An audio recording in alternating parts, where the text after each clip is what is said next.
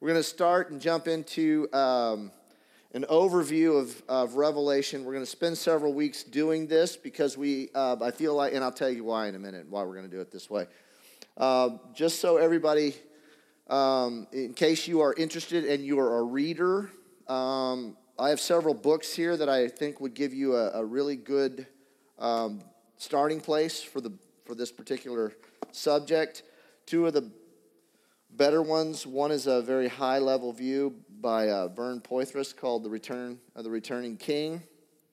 It's very easy to read, very quick, high-level overview, so you're not going to get bogged down in a lot of Greek terms and a lot of eschatological argumentation. He just gives you a really crisp, clean understanding of the overview of Revelation. Another one that is back in print that you guys may want to consider is More Than Conquerors by William Hendrickson. This is a quote-unquote classic. It is also a high-level overview. It's not deeply theological, but it is. So it's an easier read. More Than Conquerors, an interpretation of the book of Revelation. More Than Conquerors. You're welcome. The Returning King. Yeah.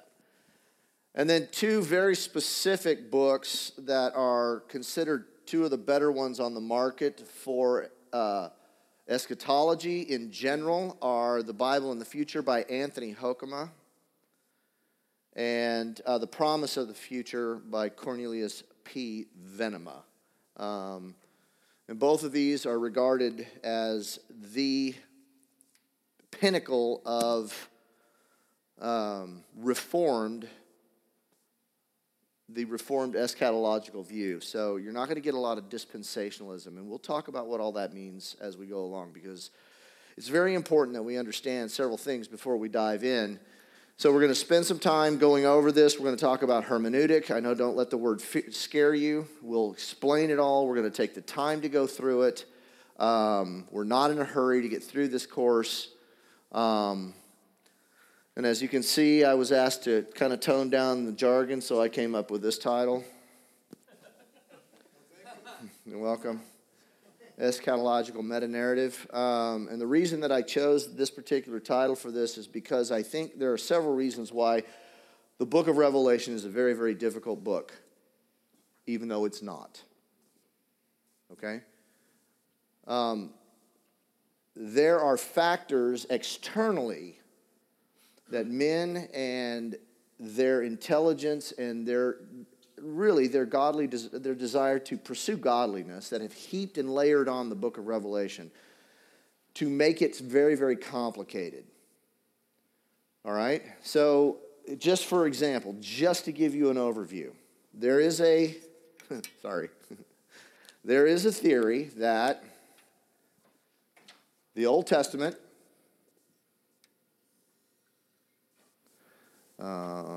Eden,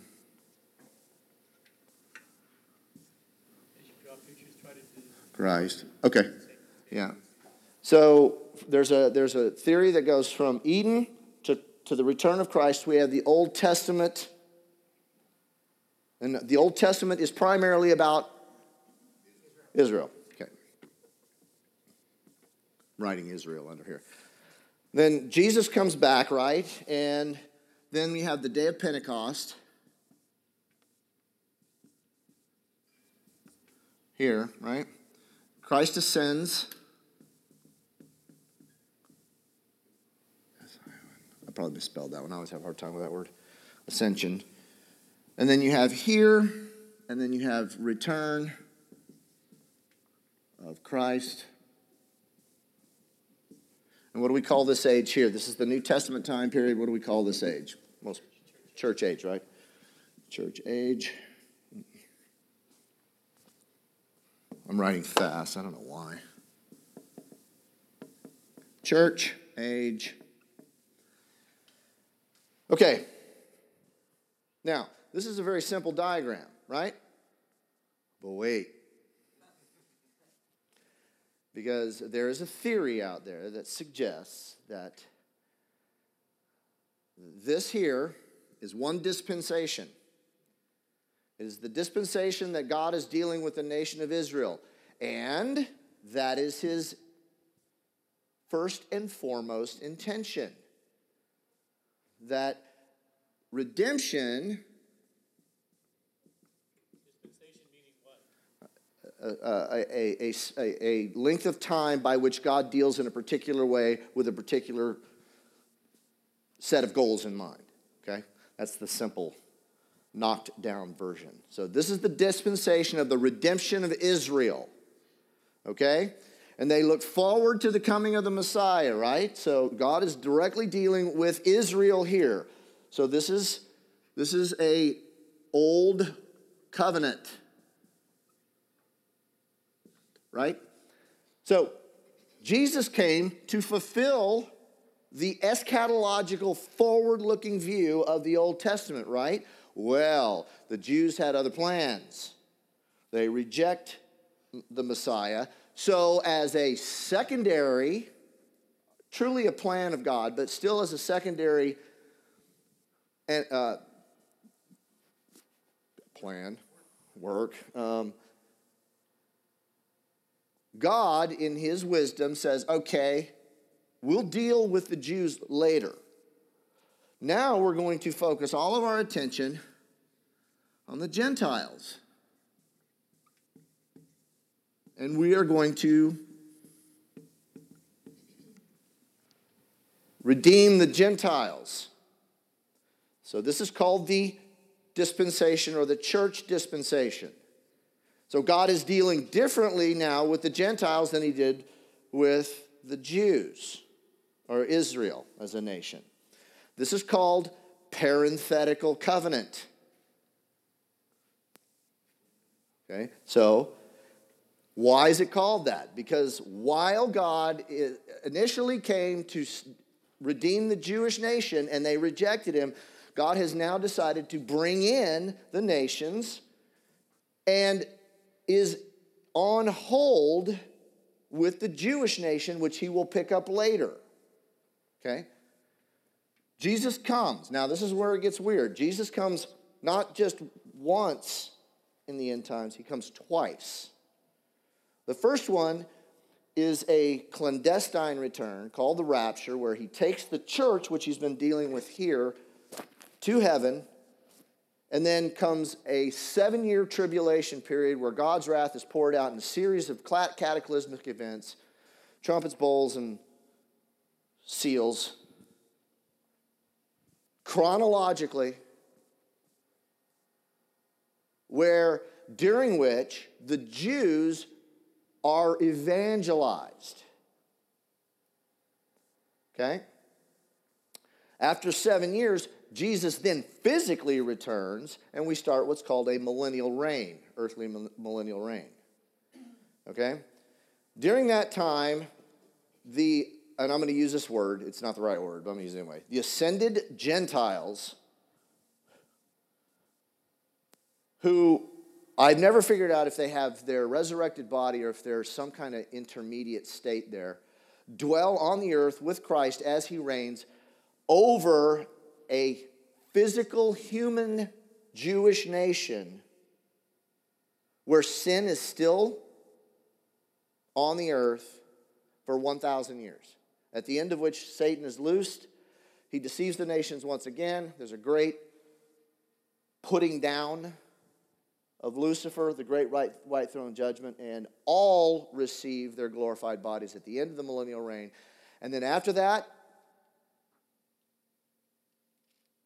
I don't know. Let me ask a question. Shoot. How many people here were taught that when you first came into the church? All right. Not here. No. But that's when you first got saved. Okay. This is complicated. Right? And so, any number of these sections in here really has its own dogmatic concepts.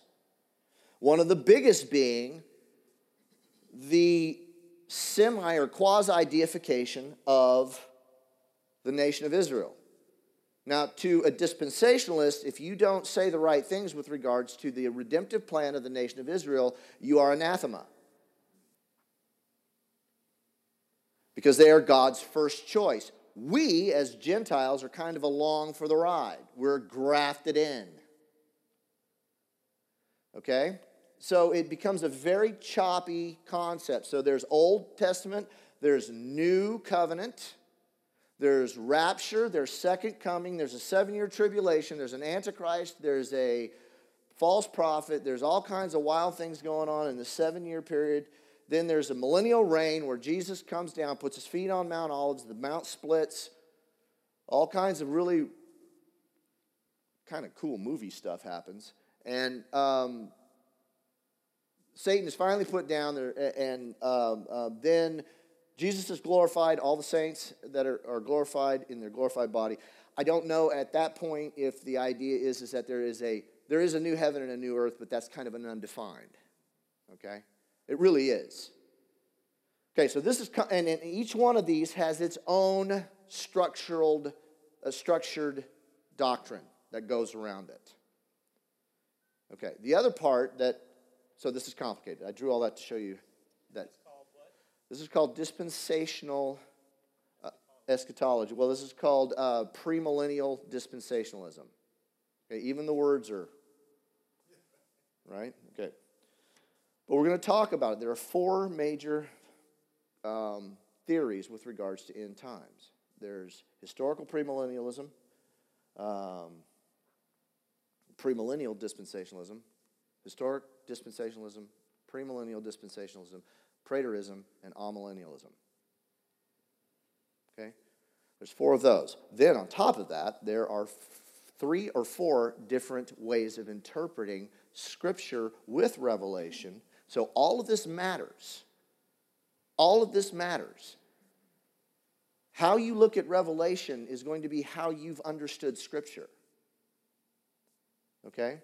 And so it's very important that if we teach Revelation correctly, we have a good hermeneutic. We understand the rest of Scripture rightly. And if we don't, then it's going to be like, where's the Ark of the Covenant? Well, isn't it like, and there's just all kinds of odd things that go on. There is another one that's actually much simpler. And by the way, this is the one that I subscribe to. It is that Jesus intended everything here, and that the timeline and then this was disrupted by sin. This is the garden. Sin entered this. This was where God and man communed together. Sin disrupted that, and Scripture is one increasing panoramic picture of the glorification and the restoration of this. Okay? Pretty simple. This is the way Revelation should be understood. All right? And it will take a lot of, and we're going to have plenty of times for questions, so just so you know, the way that we're going to format the classes, we're going to teach a section, then we're going to have Q&A. Okay? So write down your questions, bring them. We'll try and go over all of this stuff. It's a humongous topic. There's a lot of words. We're talking about millennium, rapture, eschatology, all of these different terms, but they all are important as we go through this, okay? Have I lost anybody yet? Well, good. We're off to a good start then. Huh? All right. Let's talk about just some introductory comments here before we get started. Revelation, is it a puzzle or is it a picture? Is it a puzzle or is it a picture? Is it a puzzle that we have to, we're playing with the parts, we're trying to fit them in, or is it a step back and a viewing of a meta-narrative? It's a picture. It's not a puzzle. And I know a lot of people would go, well, it's prophetic language and it's apocalyptic, and we have to. So let me ask you this. When I say the 4 riders of the apocalypse, what do you think of? Just what comes to your mind? Doom, destruction. right? What else? Disease. So when we start talking this way, the immediate thing that we understand is, oh my gosh, apocalypse is now equated with what? Convulsions, cataclysms. What does apocalypse really mean? An unveiling. That's what the word means. So when you read the four horses of the apocalypse, you see it's the four horses of the unveiling. What does the word revelation mean? To throw you into a quandary? To reveal. To make known. And Revelation 1 says exactly that. To show his servants the things that must come to pass. Or the revelation of Jesus Christ. To show. So the intention here is to enlighten. To bring comfort. To give instruction to. Let's talk about that. First thing is, can revelation be understood? Can it? Is it intended to be? Right? Okay. How many of you read it but go away going, whatever? Zachary, nope. For a long time when I was growing up, I did. I read it, and my imagination was going crazy. It was like, woo, look at this, you know. But anyway, according to Vern Poythress, one of the books that I have, the entire book can be summed up in one sentence. What's that one sentence? What do you think Revelation is about? What is Revelation about? The revealing of Jesus. I like this, what he says. That's about half of it, but it's just a little bit more fleshed out. God rules history and bring it to its consummation in Christ. And that's what Revelation is about. It is about the consummation of all things in Jesus Christ. That's what Revelation is. Okay? It's not a storybook to scare kids out of hell. It's not whatever weird science fiction novel we can come up with. It's not lion-haired flying scorpions that shoot venom at people. It's none of this weird, bizarre stuff that we come up with. It is the summation of God's eternal plan in the person of Jesus Christ. That's it. Okay? So we're going to focus on these things, and we're going to see how all of that language, all of the things, all that Revelation is, goes toward that. And I've said there's a providential reason why the book of Revelation is the end of the book. Because it takes all the rest of the Bible to rightly understand Revelation. Okay, and we'll talk about that in a minute. So, consider this. Paul tells us in 2 Timothy that all Scripture is breathed out by God and profitable for teaching, for reproof, for correction, and for training in righteousness. That, listen to this, that the man of God, man, woman of God, may be complete,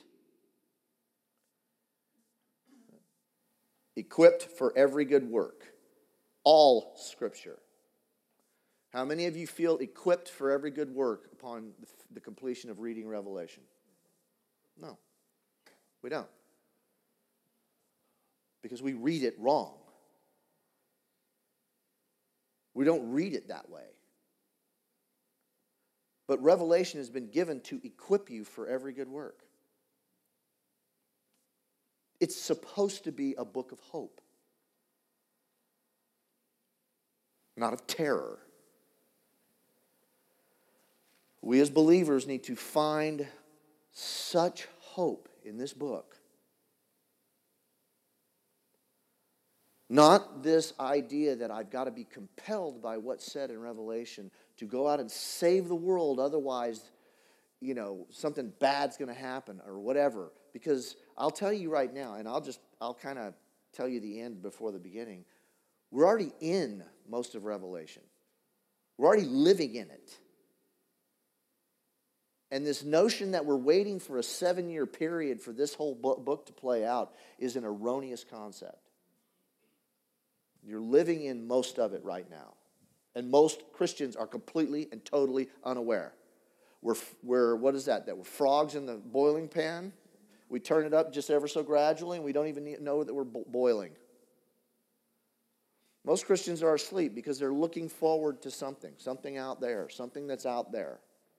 Well, one day I get to be raptured out of here. Survey said,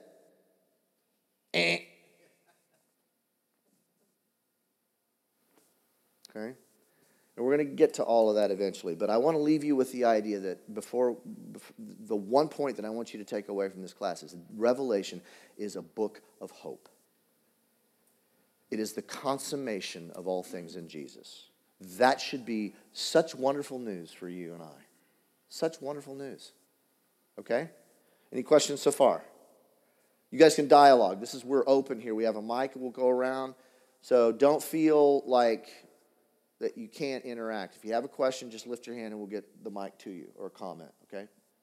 The point here is to interact. Okay? All right.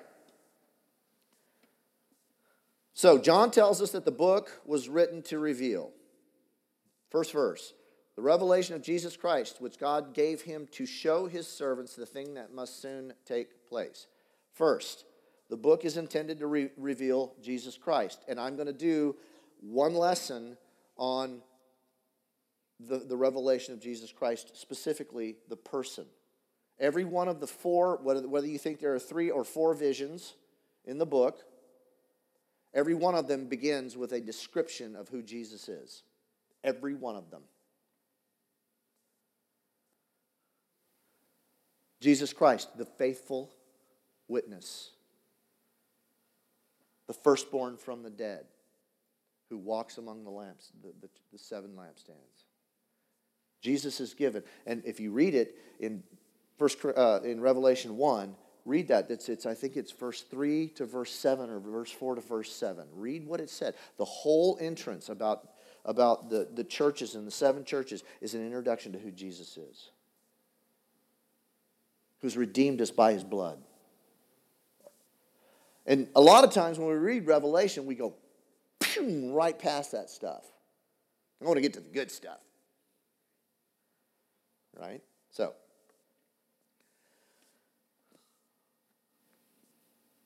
the book is about how God intends to sum up all things in Christ Jesus. Second, notice the word show. To show his servants the thing that must soon take place. Show. What does show mean? I looked it up. Because we use words. How many of you guys know we use words that we really have no idea what they mean? We just, right? Define show.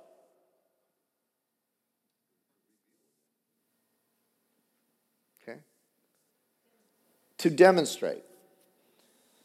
Here's the number one definition in the dictionary. To cause to be visible. To cause to be visible. To display or allow to be perceived. Okay? So from the very first verse of Revelation, we have 2 things. To reveal Jesus Christ and to allow to be perceived the things that must happen. Okay? All right. No mystery. Revelation is intended to disclose, to unveil, not to confuse or to leave concealed. Okay? So why so confusing? Why? Why is it so confusing?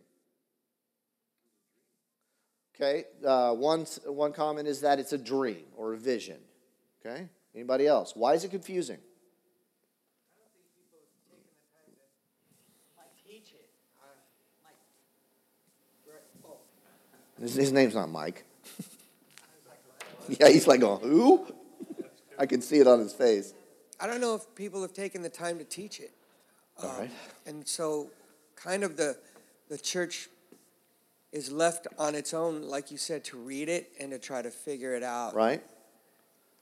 If you read some of the Old Testament writers, some of the older writers some of the guys that we revere as being very, very learned men, you get things like this. I was asked to teach it. Some of the Harvard and some of the Princeton theologians, I was asked to teach this class, and I told them I would refuse for 10 years. And then after I studied it for 10 years, I would try and teach it. Why? Because it's daunting. Because we don't teach it right. We don't teach it as the summation of all things in Christ. We teach it from a dispensational premillennial perspective where you've got covenants flying around and Jesus coming back and forth and saints flying around and who knows, ascended beings running around with people that can still sin. And when we start going that direction, do you want to? Yeah, go ahead. And when we start running around in those places, all of a sudden this book becomes like, oh my gosh. If I were to ask anybody in this room, tell me what parenthetical eschatology is, there's probably one or two of you that could do it. But that's a common theme. Rick. It's also It's also confusing because everybody takes it literal. They take each one of these pictures and events as a literal event or entity. Okay. So the way that the hermeneutic, the interpretation of it is the key. Yeah. So we have bad hermeneutics, bad ways of understanding this. Now, many dispensationalists, premillennial and historic, do this. Okay? And we'll talk about all those differences as we go along.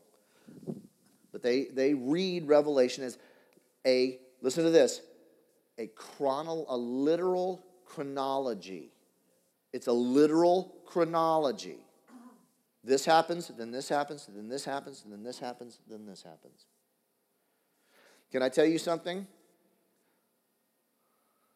Satan being cast out of heaven by Michael and the archangels in Revelation 12 happened when Jesus was on the earth. Can I just tell you that? Because Jesus said, I saw Satan fall like lightning from heaven.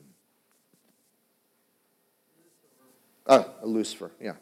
I thought I said the wrong person. Lucifer, Satan. Yeah, that's true. I saw Lucifer fall like lightning from heaven. Right in the middle of Revelation.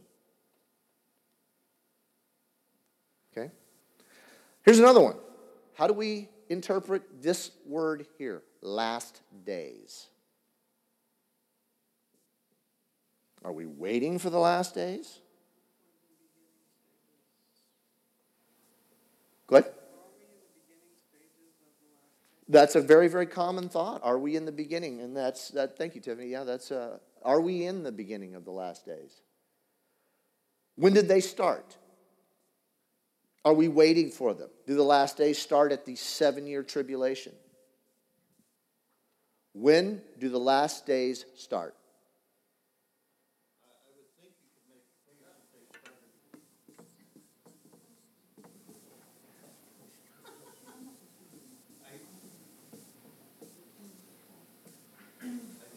Make a case that they started at the time of Christ because he said a few days hence. Yep. I just gave it away. Pentecost. This is what was spoken of by the prophet Joel. In the last days. When does Jesus reign over the earth? In a future 1,000-year physical manifestation as he returns? Or is he reigning now? He's reigning now. And he must reign until he puts all enemies under his feet. All right? So these are important things. So even our language about last days, we're looking towards something that we're not in. And consequently, we miss the relevancy of what we're living in right now. Right now. You are in the throes of the last days. You are in it. And the church sleeps, looking for something still yet to come. Excuse me, Dean. Yes. I specified because about the Lucifer, because there are Lucifer, and as most of you know, he was Lucifer, God's highest angel, before all this stuff happened, and then God changed his name to Satan. And because I'm specifying that because there are a lot of people who are into Luciferian worship and Luciferian churches, and they think it's okay to be worship. And there are a lot of followers of Lucifer, and these days, especially in Hollywood, there's a lot of people that are. Mm-hmm. Yeah. Anyway, I just wanted to specify. Yeah, that's fine. Thank you. Well, yes, and we are seeing a rise of satanic and Luciferian worship. We are seeing that. I mean, there's, what is it, Pennsylvania, where they're trying to erect a statue next to, like, the Ten Commandments and stuff like that. So you have all kinds of bizarre things that are going on anyway. All right, so these are some of the things. Let me give you an additional list of why Revelation becomes very problematic. First thing, we read Revelation as a standalone book. We read it by itself. That's why I call this introduction class the eschatological meta-narrative of Scripture. You can't read Revelation unless you know the Bible. How many, and some of you have already told this, so don't answer. How many references to the Old Testament is in the one book of Revelation alone? How many references? You're guessing. 5,000. Anybody? 49. There's a good guess. Sure, why not? How many? Anybody else? How many? 100. Those are good guesses, right? Yeah. 550. There are over 500 references to Old Testament imagery in the single book of Revelation. Single book. There's more references to the Old Testament in that one book of Revelation than there are in any other book in the New Testament, and probably many combined. And yet we read it with, here it is, ready for this? Dispensational lenses. We're New Covenant Christians. We live in the New Testament. The Old Testament is complete in Jesus Christ, so we don't bother with it much. Dispensationalism. What does that do for reading the book of Revelation? Makes it really hard. Because the references that John uses are now considered no longer pertinent. Are no longer applicable because of the covenant. We're now New Covenant versus the Old Covenant. Can I tell you point blank that to break the Bible up like that is dangerous? It will greatly, dramatically diminish your Christianity. The statement is this, and I love this statement. It takes the whole Bible to make a whole Christian. You cut out the Old Testament. How do you think that God is going to judge the earth? How do you think he's going to do that? By what standard? Say it out loud. The law.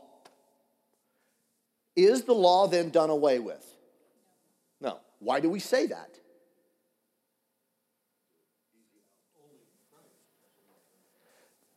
It's not done away with. It's accomplished in Christ. Okay? We, being in Christ, are not lawless. We have fulfilled the law because of our place in Christ Jesus. These are important concepts. These are necessary understandings. Because Scripture does this.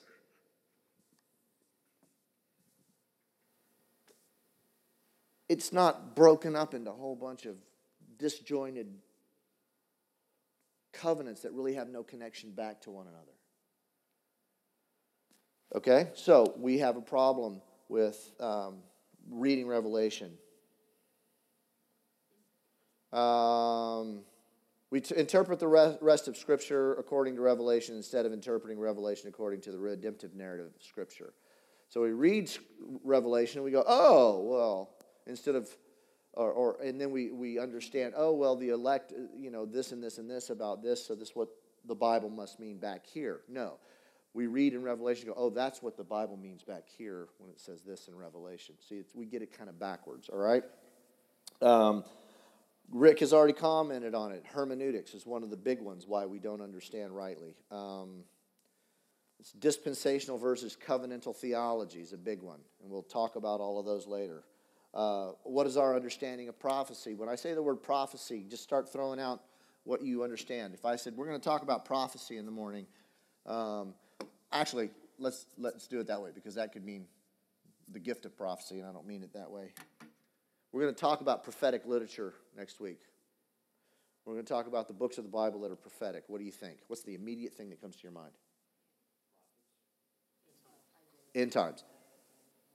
Okay, you start seeing individual books, okay? Did you know that the whole book, the whole of Scripture is eschatological in nature? The whole of the book, okay? And we limit prophecy to a few books that we don't read all the time. When was the last time you heard a really rip-roaring sermon on Ezekiel? Not often. Boy, there's some good stuff in Ezekiel.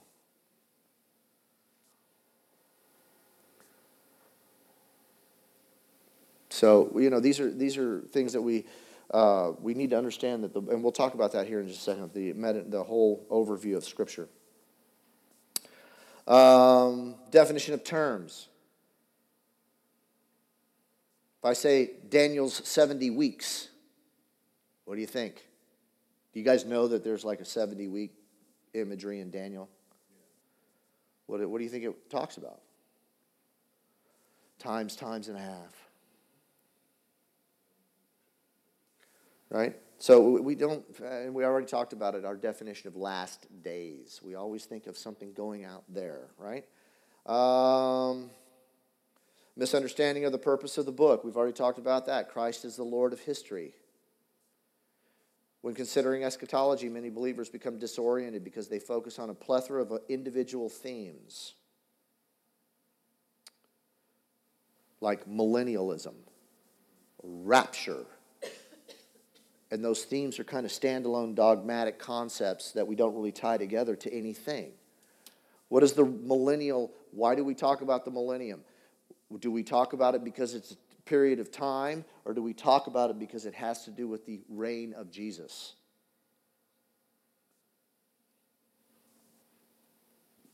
Right? We talk about it in the connecting fabric of who Jesus Christ is, then we have reason. But the idea of trying to understand each one of these individual topics as a standalone theme is hard to do. It's hard to do. It creates your own problems, right? So, all right. All of God's intentions and ways, past, present, and future, are centered on the incarnation of the Son. All of them. Just as Christ fulfills the Old Testament promises, Christ also guarantees the future consummation of all those promises. By his resurrection, ascension, and sending of the Holy Scriptures in Pentecost, events which mark the beginning of the end times.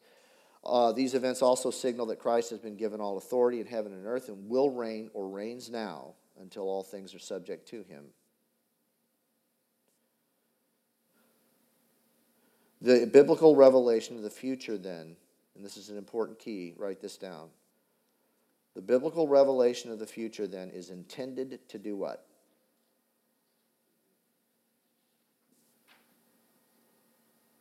Anybody? It's the primary intention of any revelatory book. To fix our attention on the person of Jesus Christ. That's what it's about. Okay? Yeah. The biblical revelation of the future then is intended to fix our attention always on Christ. The second coming of Christ is the event toward which all of history is moving.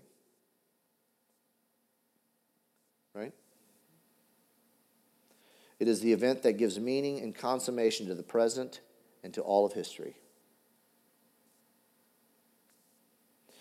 And the biblical record in its entirety looks forward to the coming of Christ. Now, here's another thing. We talked about this. Eden lost, Eden glorified. Eden lost, Eden glorified. I got about 2 more minutes, and 5 more minutes, and I'm going to stop.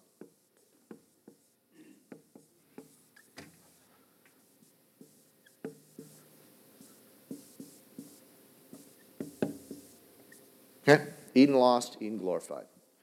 This is one of the primary reasons that we have a hard time with the book of Revelation, because we don't understand it in this term. We don't read Revelation with the intention of redeeming Eden. How many of you have read Revelation thinking, oh, this is God redeeming Eden? Not very many, right? So to understand the biblical promises of the future, we have to go back to the original intention. What is the whole story of salvation about? Just in one word, what is the whole story of redemption about? I just said it. Redemption. What is it to redeem? What does that mean? To buy back, to restore, to bring back to its original purpose. Okay? It is the intended communion with mankind that God has promised by means of redemption to restore and glorify. All right? Consider, in your own time this week, consider how closely the new heaven and the new earth described as the city of heaven come down out of heaven resembles a garden.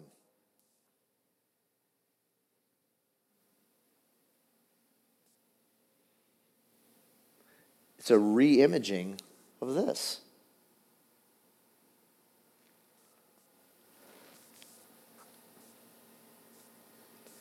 They're not just simply restored, they're glorified, though. For a good example, and he will be the light. He will be our light. There will no longer will there be need for a sun. Because creation will be glorified. All right, let's talk about this just real quick, briefly. What do I mean here? What was the purpose of Eden? What was the purpose here? What did God create man for? To commune. Okay? What was Eden like? Have you ever thought about this? And God walked with man in the cool of the evening. Do you think that's just a pictorial language of some kind of bizarre relationship that we can't even fathom? Or do you think that might actually be a true statement? What do you think? Anybody? So for man and God to walk together in Eden, in relationship, what had to happen? What is different about that than what we experience now? What's different? Well, it's a 3-letter word. There you go. What happens when sin is injected into this? Separates, creates a barrier. All right? So, when God came down to see Adam, where are you? What happened to this relationship? Adam, where are you? Where was Adam? Anybody try that? Just curious. Tried to hide from God? Right? No, doesn't work. Huh? It's a quick short. Can't play hide and seek with God. Right? Very first thing that happens when sin enters is that there's the destruction of the communion between man and God. And if you read the Genesis account, you see God slowly moving farther and farther away from man. God is pushed farther and farther outside of Eden. East of Eden, further outside of Eden. Tower of Babel, They're spread out away from Eden. That's a picture language of God. And then God, at the Tower of Babel, is no longer walking on the earth. Where is he? He's retracted. Let us now go down and see what they're doing. So the gulf between man and God is now wide. Right? So God comes down and he says, how many of you know what the proto-evangelium is? No? Genesis 3:15.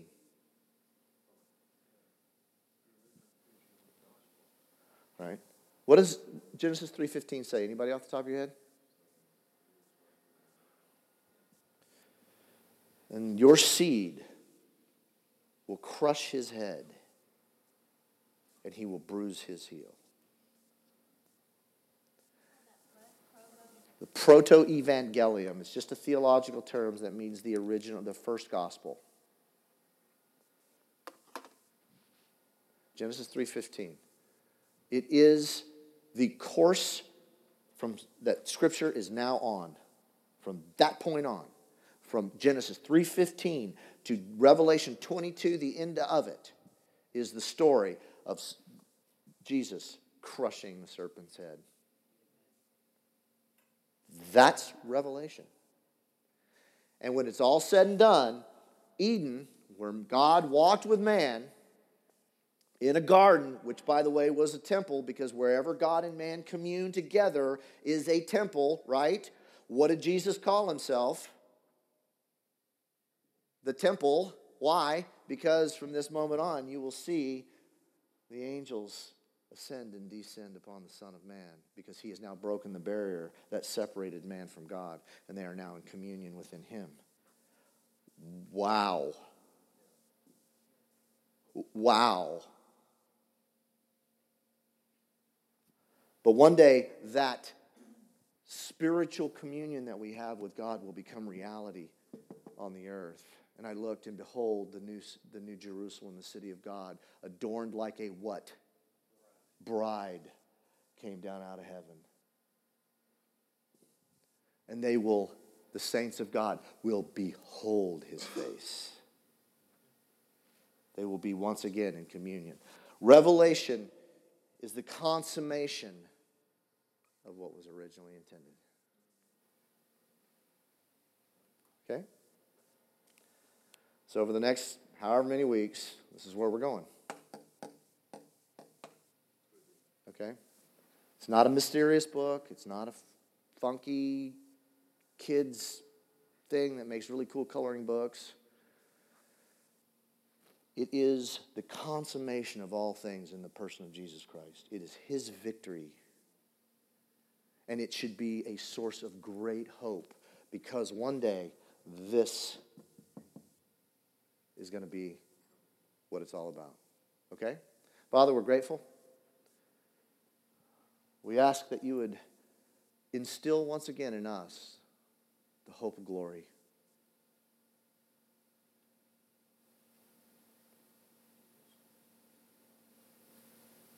That our hearts once again will long for and look toward the fulfillment of the things that you have planned for those who love you and are called by your name, that we can't see or even imagine in our minds. But bring it to our reflection all the time. In Jesus' name, amen.